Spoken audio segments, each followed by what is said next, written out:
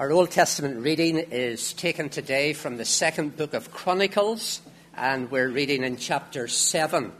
2 Chronicles chapter 7.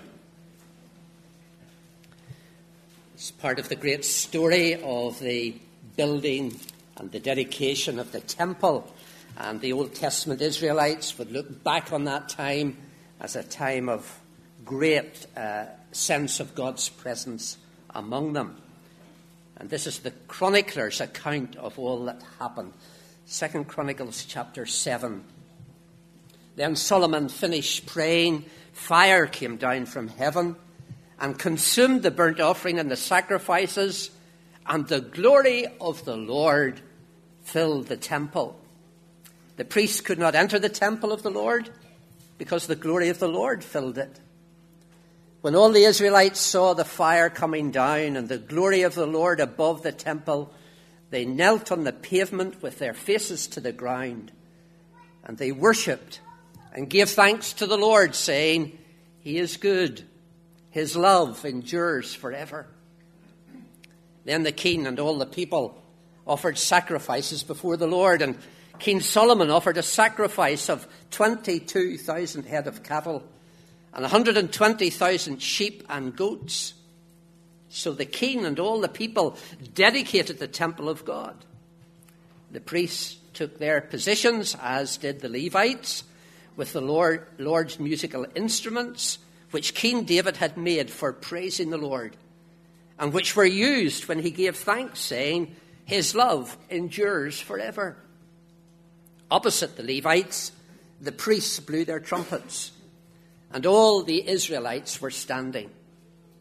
Solomon consecrated the middle part of the courtyard in front of the temple of the Lord, and there he offered burnt offerings and the fat of the fellowship offerings, because the bronze altar he had made could not hold the burnt offerings, the grain offerings, and the fat portions.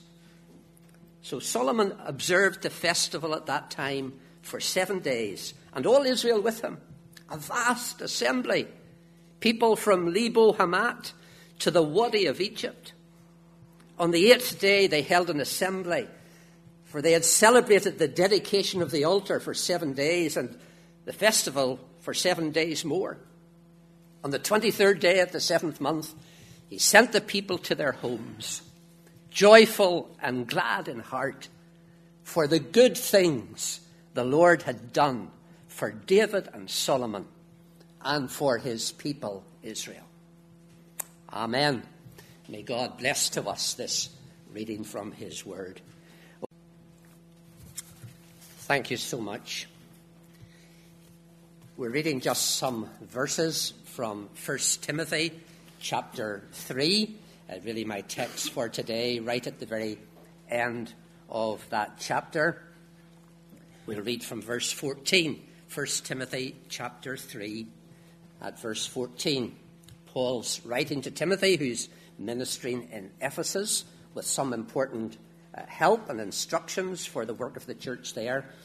And this is what he says at verse 14. "Although I hope to come to you soon, I'm writing you these instructions, so that if I am delayed, you will know how people ought to conduct themselves in God's household, which is the church of the living God, the pillar and foundation of the truth. Beyond all question, the mystery of godliness is great. He appeared in a body, was vindicated by the Spirit, was seen by angels, was preached among the nations, was believed on in the world, and was taken up in glory." Amen. Well, this is a significant day for this congregation. At long last, after many years of debate and discussion, you're beginning the process of renovating this meeting house. Can I say a word of congratulations to Robin on having led the congregation thus far, and all the folks in session and committee who have worked hard to get to this stage with all this work before you. For some of us, it's long overdue. Highly appropriate that improvements and renovations be made to this building. All of us are living in homes which have been changed and improved and renovated over the years. And it just makes sense that the place where we meet to worship God should also be renewed and improved. But as I said already, for some there'll be a minor sadness in moving out of these familiar surroundings today. Some of you will remember sitting in these pews as a child. Some of you will remember many Sundays when you sat in these pews alongside dear loved ones who are no longer with us.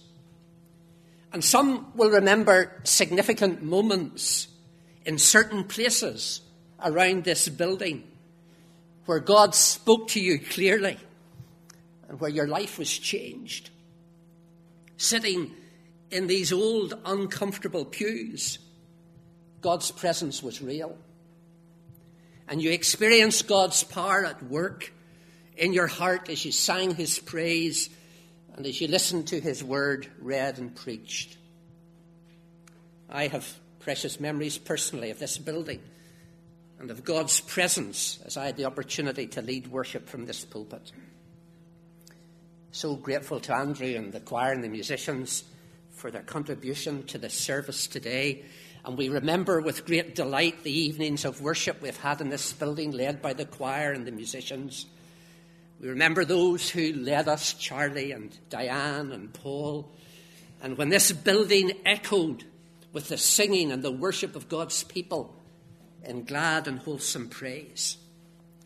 I remember the privilege of standing in the pulpit here with my late colleague, Dr. Craig, and the immense thrill in my own heart of being associated with the strong tradition of evangelical ministry that has been maintained in this place over so many years. Today, we have so much to be thankful for. This old house has served us well, and we pause for a moment to give thanks to God for all the times when we have known his blessing and his presence among us as we have worshipped here together. But seeing that group of youngsters at the front today, we're reminded that the kingdom of God doesn't stand still, it moves forward. And we look to the future with faith and hope and joy in our hearts. Our Presbyterian forefathers were very clear about this. The church is not a building. That's why they were so insistent that whenever we refer to this building as the church, we've got it wrong. They would have said it's the meeting house. We give thanks for this space and for the location. But primarily, as the youngsters understand, the church is about the people who meet here. And that's the theme I want to think about for just a minute this morning. A renovated building will enhance the mission of the church. But more important than a renovated building is a renewed and a renovated people. What does God want this church to look like? We all have our own ideas about what we want the building to look like. But what should we look like as the people of God here in this place? And our text in 1 Timothy 3 gives us 3 descriptive phrases or expressions that refer to the church, each one illustrating a different aspect of what it means to be the people of God. In verse 15, Paul describes the church as God's household, the church of the living God, the pillar and the foundation of the truth. That description of the church is very important because the church once held a prominent position in our community and society, but it no longer receives much respect. The views and opinions of the church are largely ignored. In fact, in many places, what the church believes and what the church preaches on key issues are thought to be repressive and negative and even dangerous. And we're facing huge challenges as we seek to be the faithful people of God in an increasingly secular and anti-Christian world. So in renewing and renovating this meeting house, this congregation is making a clear statement. We are committed to the cause of Christ here in this community. Committed to Christian worship, to Christian fellowship, and to witness in this community. And by renewing and rebuilding the meeting house, we know that will not be enough, because personally and corporately, we all need renewal and rebuilding. I have a vested interest, as you would imagine, in the growth and development of the Presbyterian Church in Ireland. Because we are preparing ministers for that church, we watch carefully to see what kind of ministers does our church need for the days to come. And we watch with interest the churches that are growing and developing and those that are declining. And I have a particular interest in watching what's happening in all the first churches, whether it's First Ballymena or First Coleraine or First Lurgan or First Armagh or First Larne. Because first churches face particular challenges. Part of the challenge is that their long history, their established traditions, means that sometimes they find it hard to adjust to the surrounding community. And the big danger is that if they don't have a clear and a biblical view of what they're meant to be as the Church of Jesus Christ, then first churches may be vulnerable. And we don't want that to happen. The tradition is long here. The witness is long here. We don't want to lose that. So if First Portadown is going to maintain a witness for the years to come, you need to be clear about what God wants you to be. And here's the picture in 1 Timothy 3:15. Since the church is God's household, we ought to be a healthy and a loving family. Notice what Paul says here. These Christians in Ephesus, where Timothy is ministering, he says they must know how to conduct themselves in God's household. The church, says Paul, is like a household. And being part of the church is being a member of that household or being a member of that family. And in that context, there are some behaviours that are appropriate, and there are other patterns of behaviour which are inappropriate, just as it is in every family. We need to know how to conduct ourselves in God's family and in God's household. And as you read through this letter of Paul to Timothy, the language of family, the language of household is very prominent. Already in verse 4, Paul has said the elders must manage their own households well. Because he says if they can't manage their family, how could they possibly manage the family of God?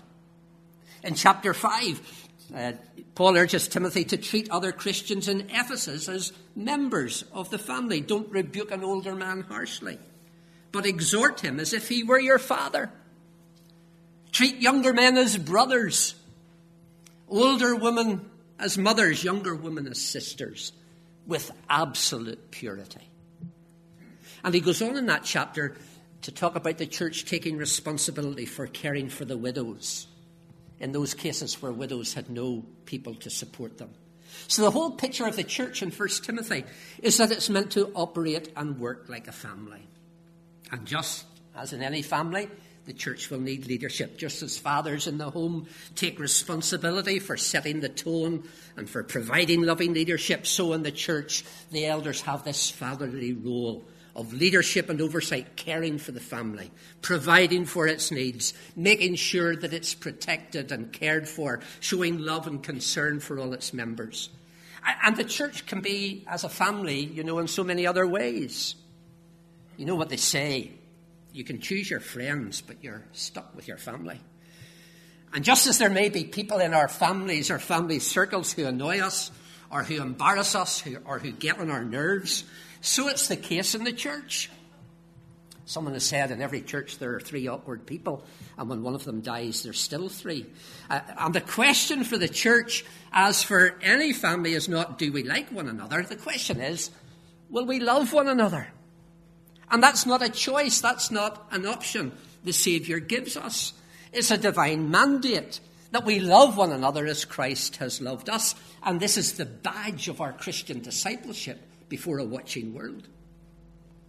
I think it was Robert Frost who said, home is a place where when you go there, they have to take you in. And that's what the church family is meant to be. You're not valued by how much you contribute. You're valued by how much your Heavenly Father loves you. An underachieving child isn't kicked out of the family because of their underachievement. In fact, the child who faces challenges and difficulties and who struggles is often the one who attracts the most love and the most attention. And that's why, as a healthy, loving church, which operates as a family, we can attract a lot of unhealthy people. People who feel marginalised, people who feel out of place, people who feel socially awkward and needy. And the church is one of the few places where those people can be taken in and find the acceptance and the love that reflects the grace and compassion of Christ. If this church is going to survive for generations to come, then renovating the building is only one step, one small step. You'll need to live like a family, loving each other, caring for each other, welcoming the stranger and the lonely, because many people long to belong. They long to find a home. They long to find a place where they're valued and appreciated. And the church is meant to be that kind of home and family. As you make this church a loving, caring family, you will grow and expand. Keep the doors wide open to people who are outside its fellowship. Welcome people in by loving them. Show them what a loving Christian family looks like. Because you know what? You're God's household. You are God's family. That's what God wants you to be like. Secondly, since the church is the church of the living God, we need to show the life and presence of God in our worship. It's not the Dead Poets Society. It's not a museum with relics and fossils and dinosaurs. It's the church of the living God where God's living presence is known and experienced. And that presence of the living God among his people distinguishes the church from every other human assembly. Without that presence of the living God, the church is nothing more than a social club. Nothing more than a sanctified coffee shop where people meet to chat and be friendly to one another. The great covenantal promise of the Bible, God says, I will live with them and walk with them. I will be their God. They will be my people. And in the New Testament, Paul says that in Christ we're being built together to become a dwelling in which God lives by his Spirit. What marks the Christian congregation off from every other group and every other gathering is this sense of the presence of God. When people gather here in this meeting house, they should sense something that they don't experience anywhere else. They should know that God is here and that he is a living God. That's what Paul says the Corinthians should aim for in their worship. He says when the unbeliever enters Christian worship, the secrets of his heart will be made bare. He'll fall down and worship and exclaim, God is really among you. Now we know that God can reveal himself to people at any place and at any time. But in his providence, God has said that when his people come together, gathering in worship, lifting their hearts to him in praise, listening to his word, there he is present, and there he will speak, and there he will make himself known. And there is nothing more attractive, nothing more wonderful than that sense of God being among us. These days, I get to go to quite a number of churches to listen to a lot of young preachers preaching. I have to say, in some places the worship service can be incredibly dull. There's often little sense of the presence of the living God. And you need to realize what a great tradition and heritage you have here in this congregation. So many people pray for the services of worship here. They ask God to bless this congregation with his living presence when it gathers together. And my experience has been that God answers those prayers. That sense of the holy presence of the living God is central to the identity and the mission of the church. So as you embark on this great project of renewing and renovating the meeting house, seek the Lord. Seek the Lord so that this place may be the place where God's presence is experienced in a wonderful and new way. Pray for your musicians and singers. so that as they work hard in their preparation for worship, they'll know God helping them and enabling them. They'll have a great sense of God's presence in their practices and as they lead in worship. Pray for your minister so that he may know God's power and anointing as he prepares in the study and as he puts together sermons week by week. There the Lord will bless him. And then as he delivers those sermons from this pulpit, pray for the reading of the scriptures that people may hear God's word clearly and plainly. Pray for the preparation of the prayers so that the hearts of all who share in worship may be lifted up to the Lord. In every part of your worship, may you know that God is real. That this is the church, not of a dead God, or an inept God, or a powerless or a weak God, but that this is the church of the living God. You remember that wonderful scene we read in 2 Chronicles 7. Solomon dedicates the temple, and after he had prayed, fire came down from heaven. The glory of the Lord filled the temple. And the people knelt with their faces to the ground and worshipped and gave thanks and said, He is good. His love endures forever. This congregation is part of the church of the living God. And as this meeting house has echoed to the praises of the Lord in time past, as the word has been preached with clarity and passion, so may it be in days to come. Don't settle for anything less. Don't be half-hearted or lukewarm in your worship. Don't give the impression that what you do here in worship is unimportant or is trivial or is optional.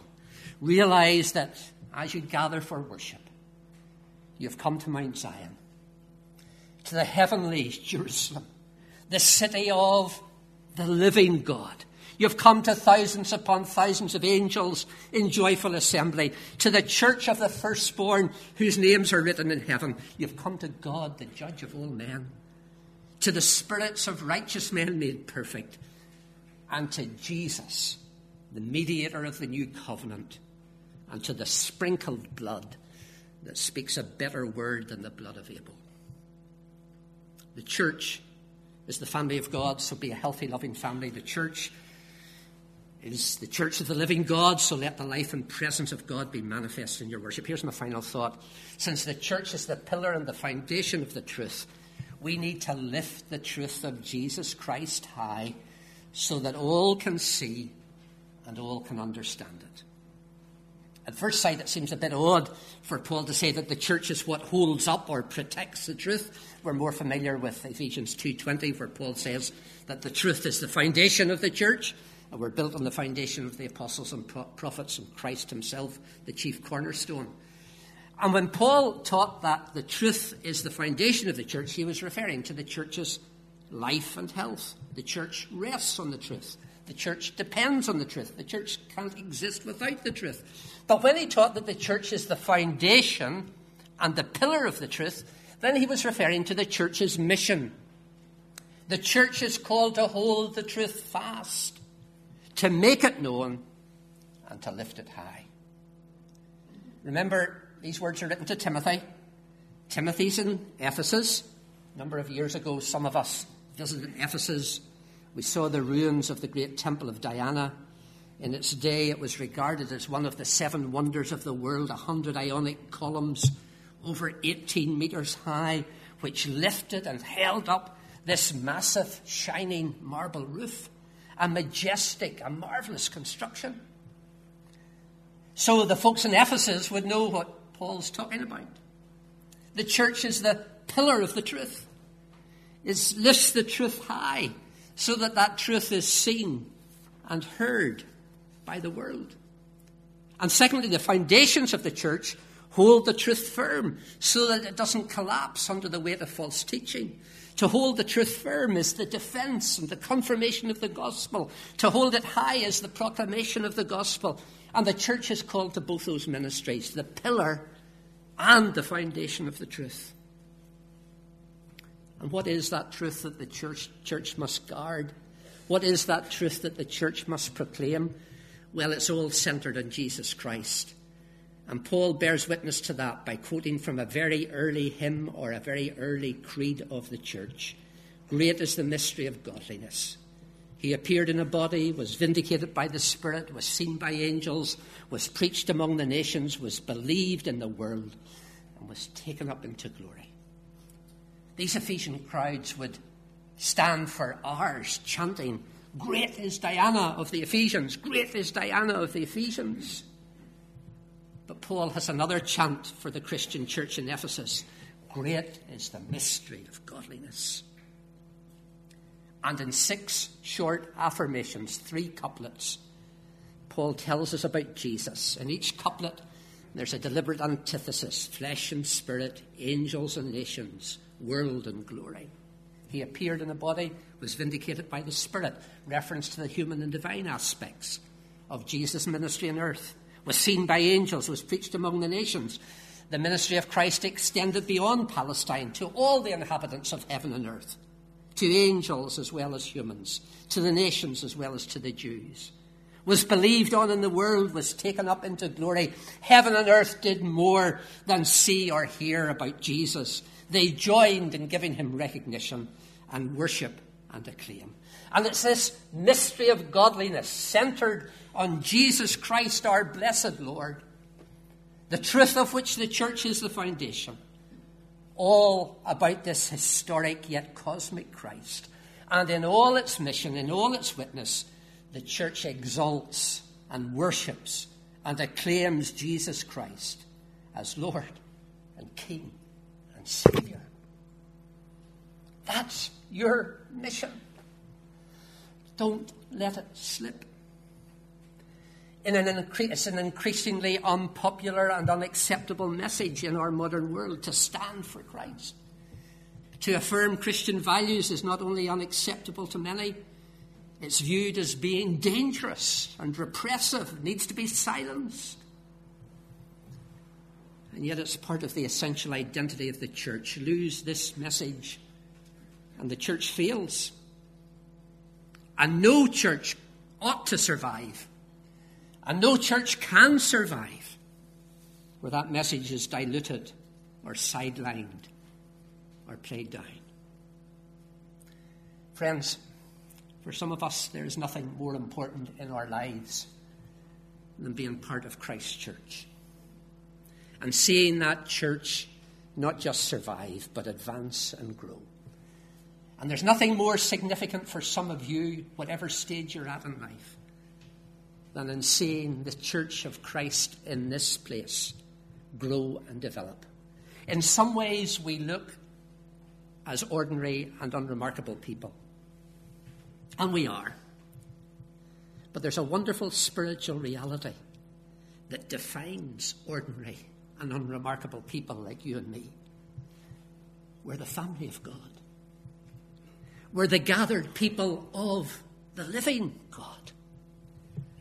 We're the pillar and the protector of the truth, manifesting to the powers of this world the great wisdom and grace of God.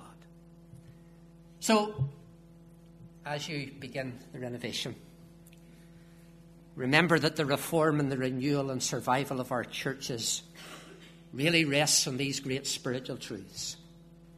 This is our calling, our identity, not just a building, but a growth and development of the people of God. Remember who you are. You are God's household. You are the church of the living God. You are the pillar and the foundation of the truth.